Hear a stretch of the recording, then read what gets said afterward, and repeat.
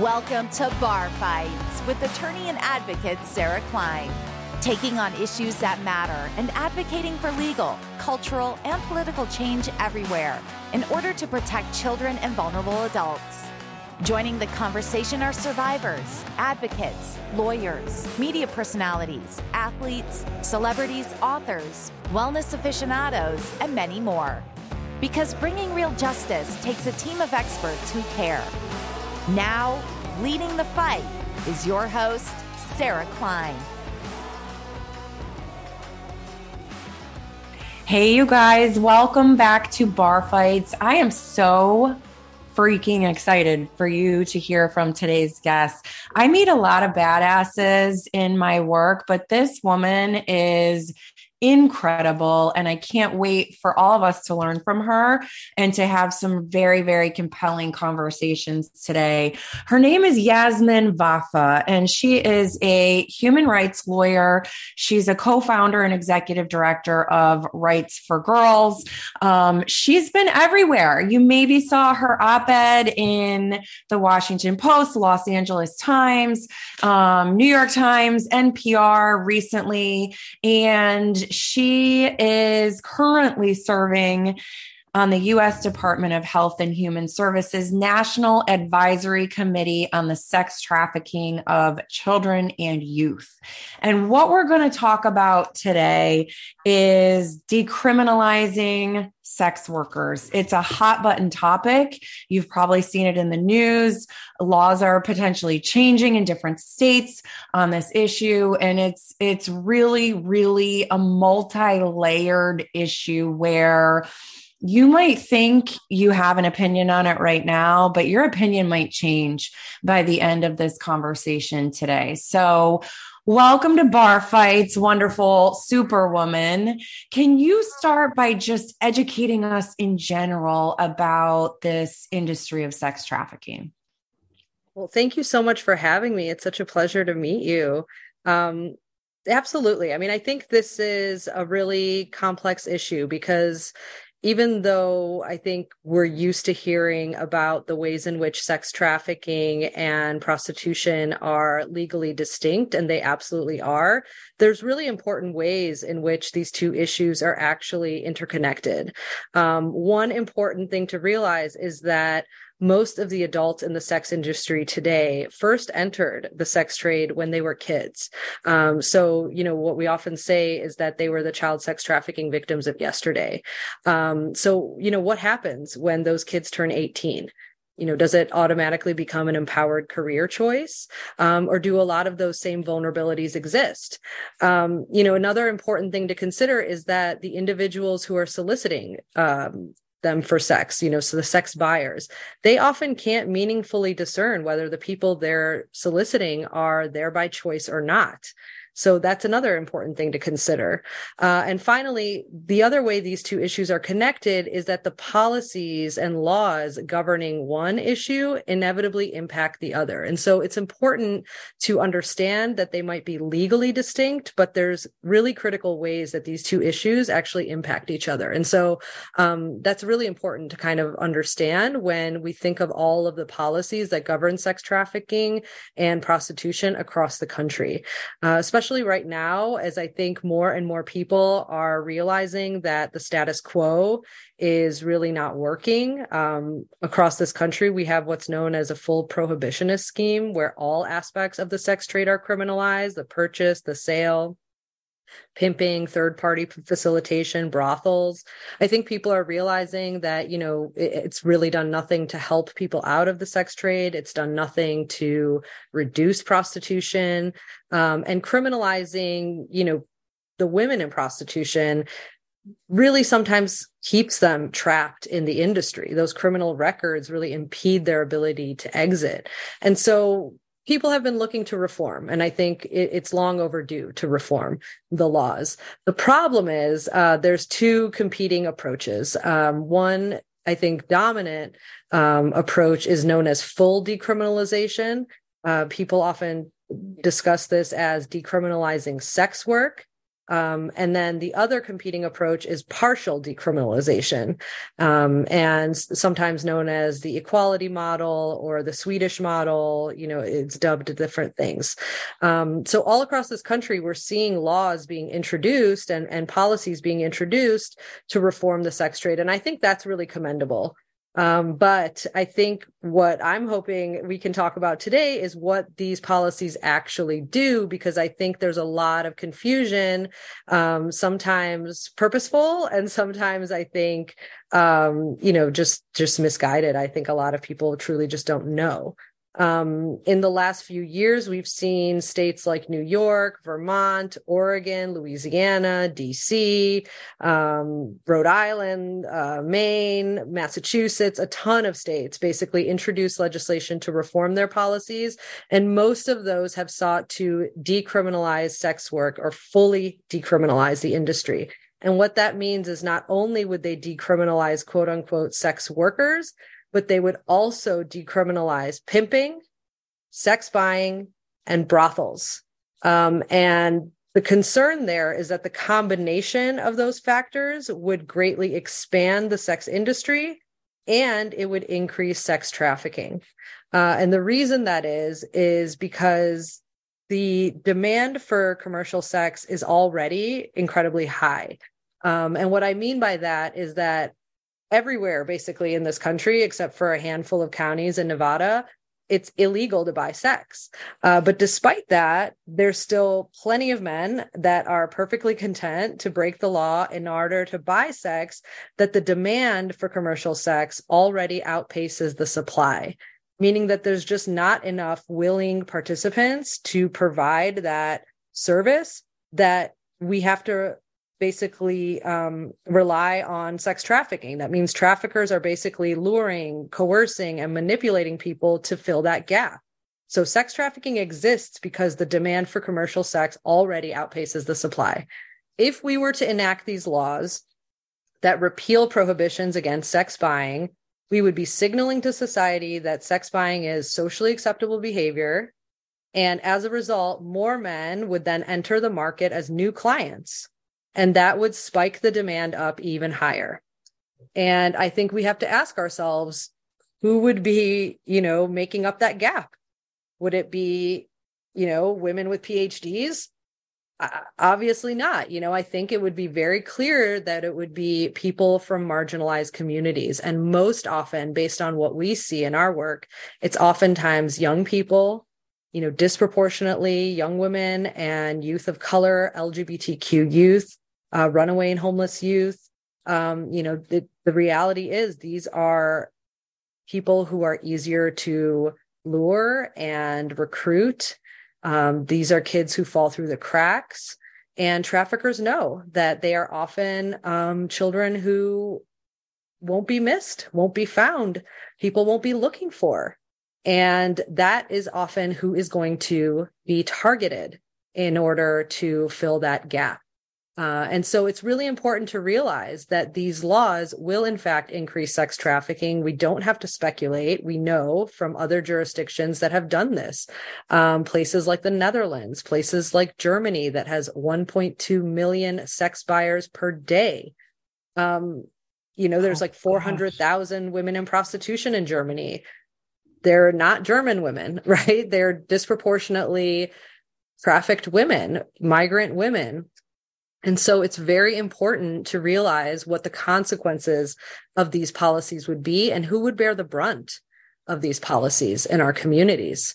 So, I think that's really important. A lot of people don't realize, they think these laws would just impact and benefit sex workers. And that's just not true. So that's something that we're really trying to educate, the population about, and really try to say, if this is what we want to do, and if we want to protect the most marginalized people in the sex trade, there is a better way forward. There is a proven way forward that actually protects the most vulnerable people in the sex trade, decriminalizes them, offers them support and services, including exit services, clears their criminal records, provides them that criminal record relief, but maintains the prohibitions against, purchasing, pimping, and brothels, which keeps the industry in check. And that is that partial decriminalization approach. To give an example, Sweden was the first country to enact that model around the same time that Germany and the Netherlands enacted their model. And by contrast, in Sweden, it's basically a dead zone for human trafficking. The demand for prostitution is so low that traffickers don't even bother going there. That's not to say prostitution doesn't exist. It's just so minimal as compared to the Netherlands, which, just this week, it was all over the news that they've launched a multi-million-dollar national campaign to discourage bachelor parties and stag parties from going to the red light district because it's become such a problem. Trafficking, organized crime have become such a problem. And, culturally speaking, objectification of women, gender violence, human trafficking, they've had incredible difficulty in both of those countries prosecuting traffickers. The line between pimps and managers, quote unquote, becomes incredibly blurry. And when you look at the numbers of murdered women in prostitution, in Sweden, there's been 0 prostituted women killed in the sex trade. There was one woman who was killed as part of a domestic violence dispute, whereas in Germany and the Netherlands, there's been dozens of women in prostitution killed in the brothels. And so, again, it's really important to realize that legalization, full decriminalization do not do anything to make the industry safer. In fact, in Germany, they have these 12-story brothels in places like Cologne. They're not allowed to have pillows in the brothels because they're worried about buyers basically suffocating the women. So, there's nothing to make these places safe. If anything, they encourage and embolden the behavior of these exploiters. And so something really important to think about, is that the type of society we want here, or do we want a society that minimizes and shrinks the number of people involved? Absolutely. Wow. That is fascinating, scary, sad, eye-opening, all the things. You wrote an incredible op-ed that people should definitely search out in the Washington Post called "There's a Way to Decriminalize Prostitution Without Putting Women at Risk." And I think you just described that so well. And there's a quote in here where I sort of stopped dead in my tracks. You were talking about children, and you said the sex trade is dependent on children. Exploiters know that once they lure a child into the sex industry, the child is likely to remain trapped there into adulthood. And that makes perfect sense. And then you contrast that with sort of the devil's advocate with these conversations saying, my body, my choice. I want to do this. I'm empowered by doing this. But when you put it in that context of that child started in the pipeline, before they even maybe knew how to tie their shoes, and that's all they know. And, that's what they're around their whole lives. They themselves might even think that what they're doing is great and empowering, but taking a step back, we're like, whoa. You compared it to, I love this analogy, to the tobacco industry, targeting children to secure lifelong customers. Tell me a little bit more about that analogy. It makes such good sense. Yeah, I mean, people often forget these are multi-billion-dollar industries, right? They are sophisticated and they are, in many cases, ruthless. They know exactly what they're doing. They are targeting these young people. In the case of, the sex trade, these are multi-billion-dollar industry that is on the verge and committed to becoming legitimate. So they are invested in becoming legalized, right? And decriminalized. And so they are targeting young people. They know there's a demand for younger and younger girls. And that is exactly what we're hearing from survivors on the ground. And that is exactly what we're seeing when you go to these review boards, which, if your listeners don't know, it's basically like Yelp for prostitution, where sex buyers go on these sites and they review their experiences with the individuals they've bought. And they describe, oftentimes they know that the people they have purchased are likely underage. They talk about, how they might not be there of their own volition. They talk about the violence, the bruises on them. And, it's very clear that these are people who are coerced or might not be in the best conditions, right? And a normal person should be able to deduce that this is not a good situation. But yeah, I think that it's clear that often they're seeking young women, young people. And I think that these industries really do. They really target and prey on that vulnerability. And this is an industry that preys on vulnerability and marginalization. And so, individuals who are marginalized by age, gender, race, ethnicity, immigration status, disability, they are all particularly susceptible to being exploited by this industry. And so, these are, again, youth who find themselves particularly vulnerable to being caught up, and traffickers know to target them. And in some cases, as one survivor said, there's not always a trafficker, but there's always a buyer. I'm thinking of the runaway and homeless youth, or, kids who are maybe trans or LGBTQ, who are kicked out of their homes and who are on the streets, who basically have to trade sex in order to support themselves or have a place to sleep or have food.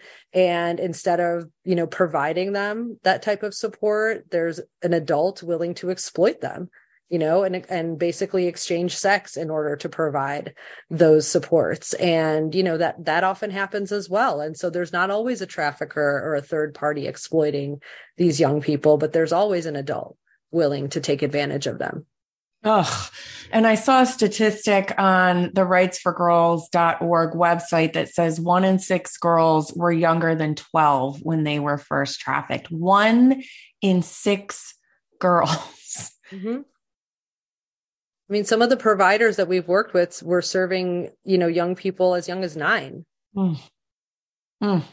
So when you go state to state trying to get laws changed for the better, you talked about that partial decriminalization is sort of the sweet spot that we're trying to get to.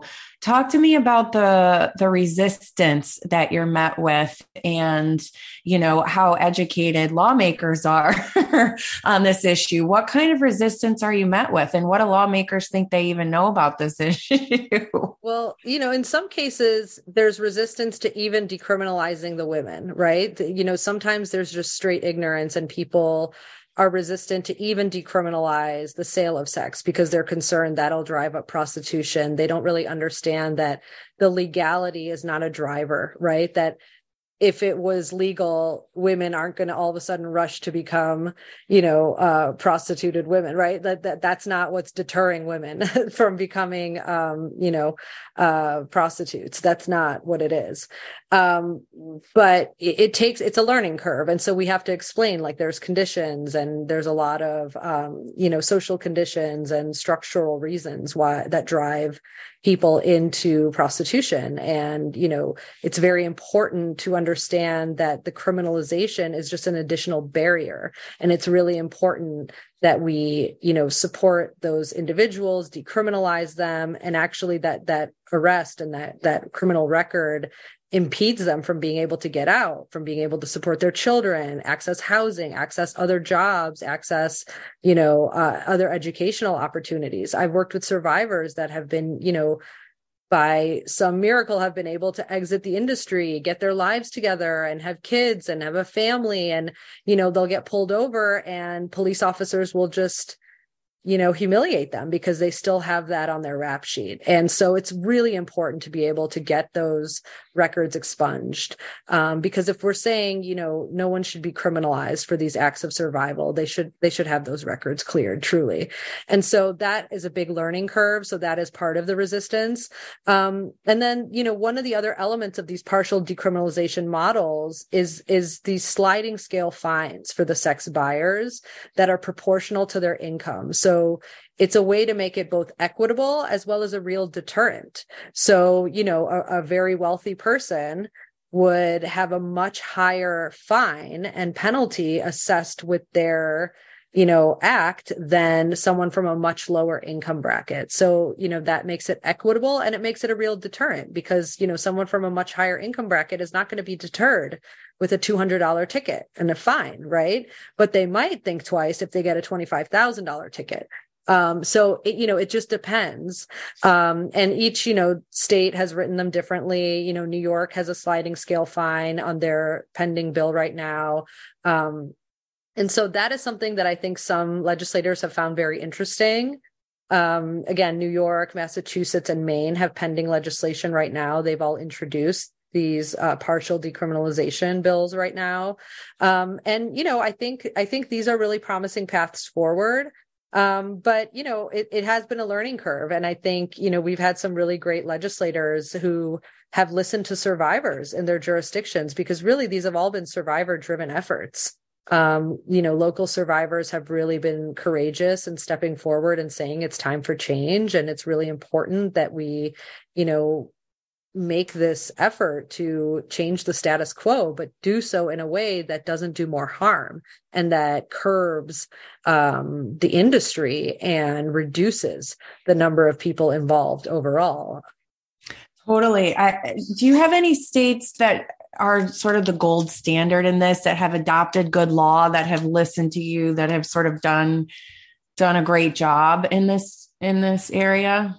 So no one has adopted the legislation as of yet, but there are some states that have implemented it in a more policy way. So, Seattle has basically stopped arresting and really reduced the arrests of prostituted women and children for the last several years. They institute a fine for sex buyers, a large portion of which goes to services.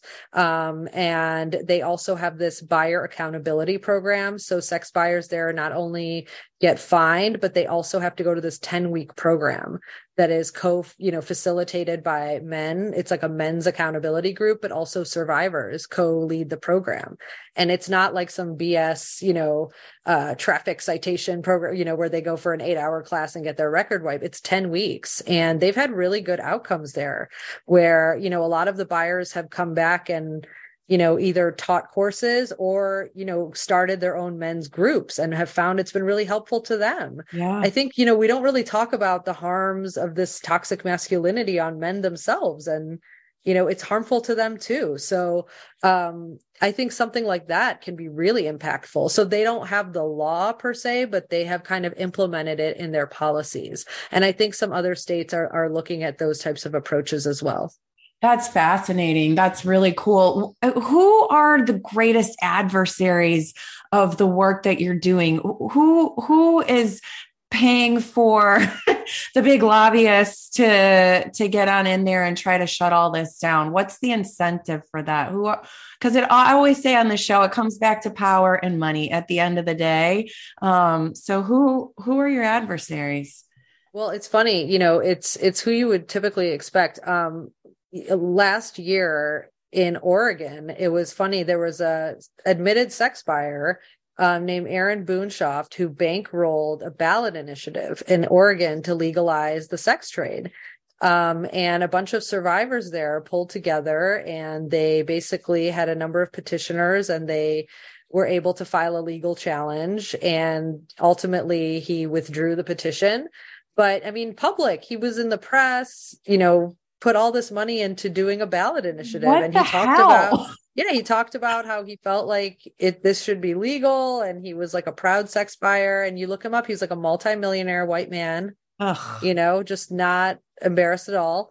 And it's the profile, right? That's the profile of the typical sex buyer. If you go on our website, on our fact sheets, we have a racial disparities fact sheet that shows the vast majority of both child sex trafficking victims and adults in the sex trade are overwhelmingly women and girls of color, while the majority of sex buyers are overwhelmingly white men of means. And so it's just very funny that he thought that was a good look to just, legalize the purchase of, Black and brown and Native women in the state of Oregon for his purchase, for his, profit and pleasure.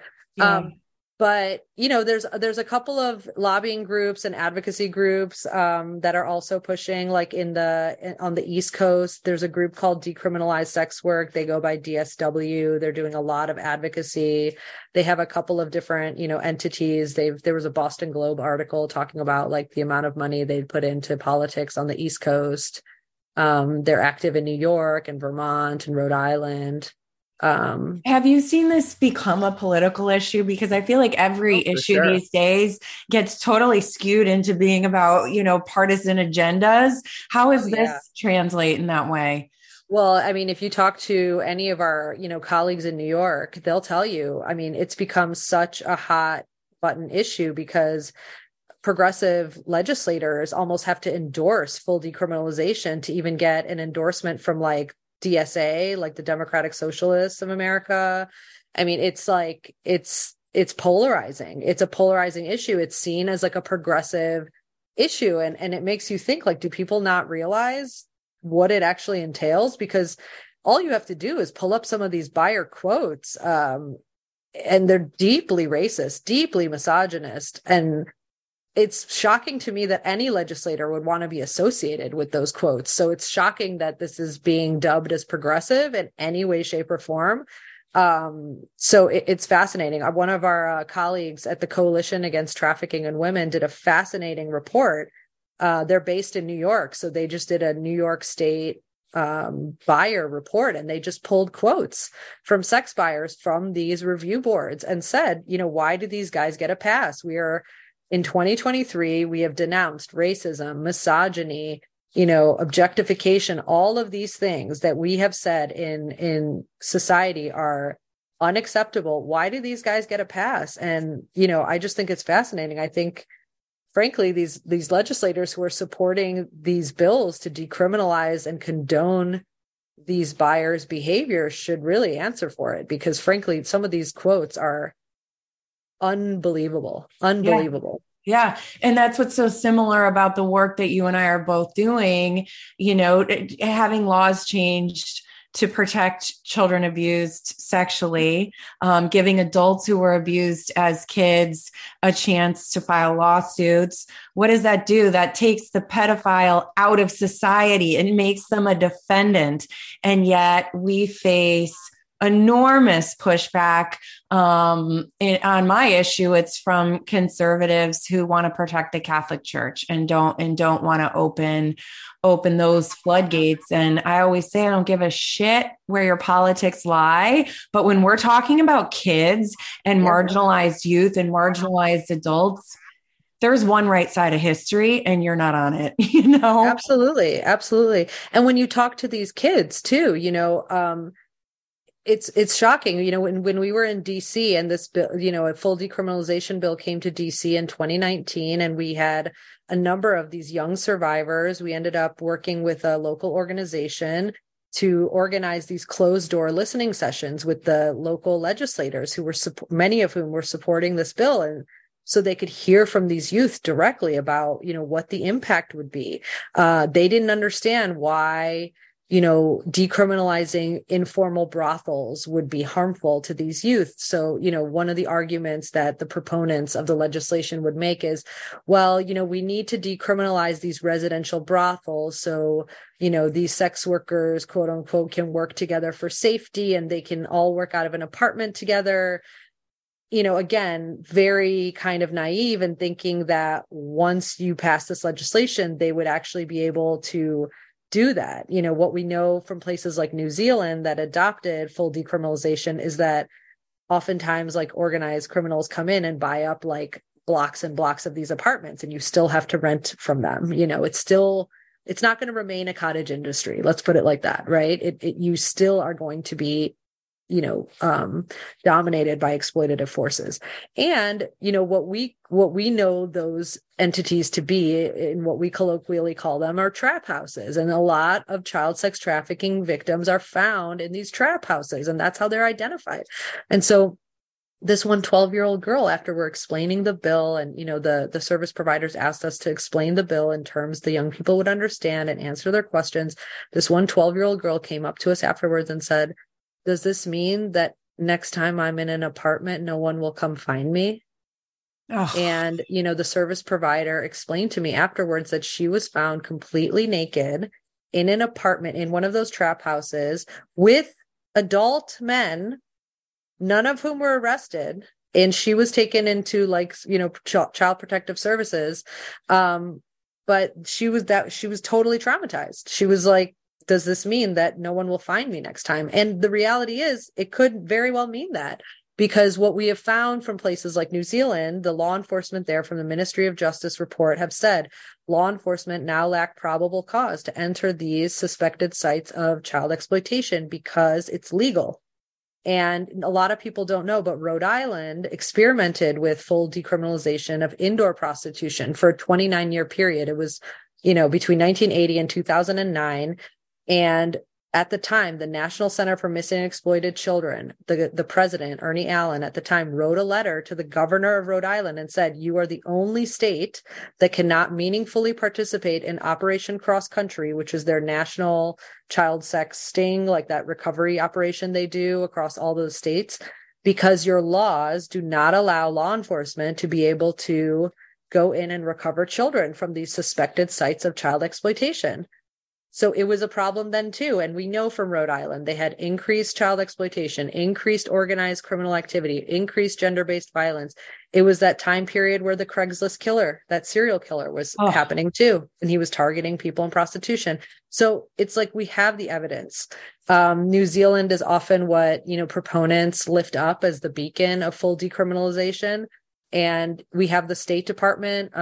Every year they do an annual trafficking in persons report. It's called the annual TIP report, and they rank all the countries of the world according to how well they're implementing trafficking, policies.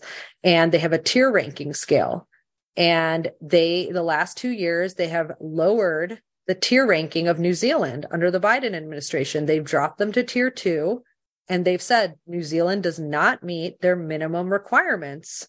And that is because they said in the last year, they have not initiated or prosecuted a single sex trafficker, and they have not even identified a single sex trafficking victim. And that's because they basically removed the entire legal apparatus to do so. If you remove all those laws, you can't, not only can you not prosecute traffickers, you cannot identify victims.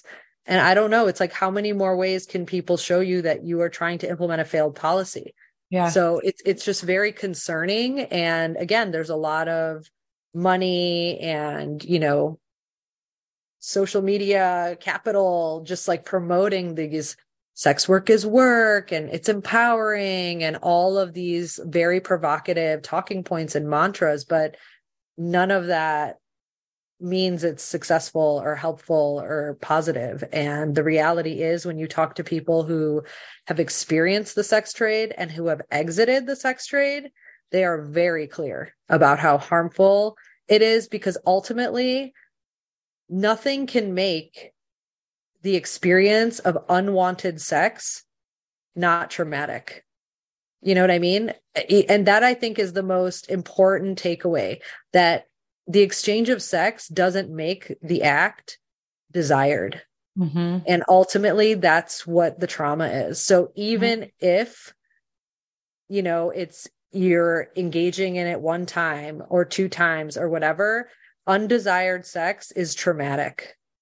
It doesn't matter how many times or how many years. And I think that's what people need to realize. Like, you don't want to have sex with your own partner that you love 10 times a day.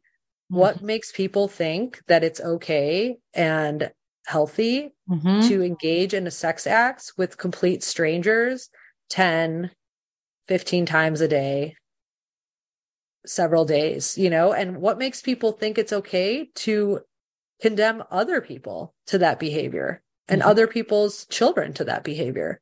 So I think, it's really important to think about this realistically and not theoretically, because I think when we talk about this theoretically, you can be like, be more sex positive and empower women. Exactly. Yeah.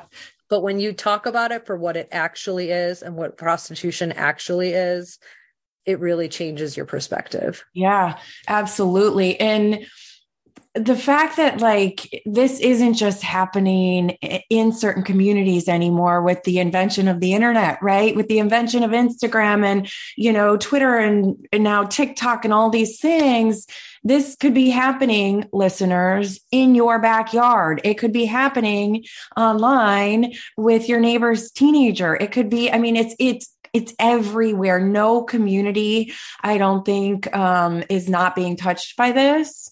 Absolutely. And so that's another thing when we think about it theoretically, we're thinking, oh, that stuff happens somewhere else. No, it happens in your community, no matter who you are, what your status is, where your kid goes to school, it's still happening. Newsflash. Oh, for sure. Yeah. I mean, we do judicial trainings, and we were doing a judicial training, and I will tell you that the next time around we did it, we had a judge come back and he said that his daughter, he realized after going through our judicial training that his daughter had been trafficked. Yeah. And he didn't realize until going through our judicial training that his own daughter in California had been targeted. And he basically was like, I realized afterwards, my daughter, it was like, she had been basically recruited. It was like a modeling thing. And that she basically responded, and one thing led to another, and his own daughter. And he would have never thought in a million years his daughter would be a victim of child sex trafficking. Yep. So yes. So what can we do? What can my listeners do? They're, sitting there listening to this. They feel like their stomach's in their throat right now, like I do. I want to strangle some lawmakers. What can we do? How can we help you? Well, I think just being, following these policies, getting more educated at your local and state level, seeing if these are coming up. I mean, I think a lot of times we just assume that this is, the progressive stance. And I think, again, we're a very, we're a nonpartisan organization, but certainly we work on very progressive issues. We come to this issue of partial decriminalization from a racial justice and criminal justice reform. I welcome you to go on our website, rightsforgirls.org. We do a lot of justice reform work. We do a lot of work to what we call, dismantling the abuse to prison pipeline. Most of my work has really centered around writing and publishing around the unjust criminalization of survivors of gender-based violence. So that's how I come to this work. This is not a moralistic position. This is not, coming from any type of judgment. It's really just from the work we've done with hundreds of survivors over the years that have informed our work and, really want to protect against expanding a harmful and dangerous and racist industry from doing more harm. So I think just, following the policies, making sure if a bill like this is coming to your state or jurisdiction, that you are informed, that, you are, if others are not reading the bill, that you are reading the bill. Obviously, states do not call it pimping.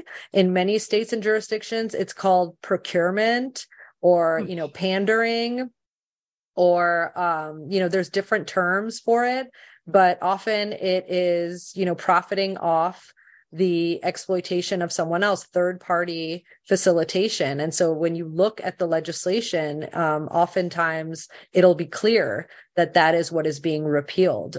In Oregon and Vermont, for example, I just returned from Vermont. It took a lot of convincing. We had to sit with even some of the co-sponsors of the legislation and say, look, you're repealing 3 different pimping statutes: unlawful procurement, slave traffic, levying off the earnings of a prostitute. Those 3 sections are being repealed. And we had to sit down and show even some of the co-sponsors that those were being repealed. They didn't realize, they just thought that they were supporting, sex workers. And so again, reading the legislation, don't always trust that your legislators are reading the legislation. A lot of these are citizens legislatures. They are working part-time, and just making sure that we're informed. And, one of the things that we always say at Rights for Girls is that we center the most marginalized in our policies. We believe in centering the most vulnerable, because when policies are crafted to meet their needs, it follows that everyone else's needs in society are met.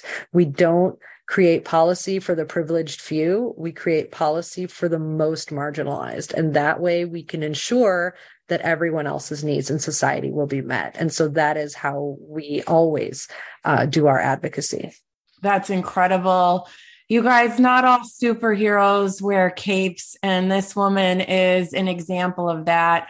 Yasmin Vafa, you're incredible. We're going to bring you back for a part 2 to talk about some of the other stuff you work on. You're absolutely incredible. Thank you for doing the work that we do as a mother of 2 girls, especially. We have learned so much today, and we can't wait to bring you back. Thank you for being here. Thank you so much. Thanks for having me. Absolutely. You guys, www.rights4girls.org. We will see you next time here on Bar Fights.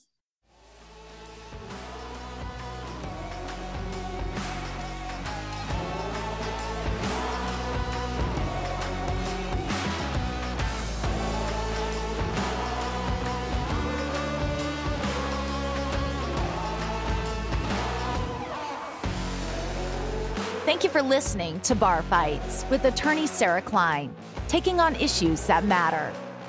Please check out our website at barfightspodcast.com, Instagram at barfightspodcast, or Twitter at barfights_pod for the latest show updates and archives.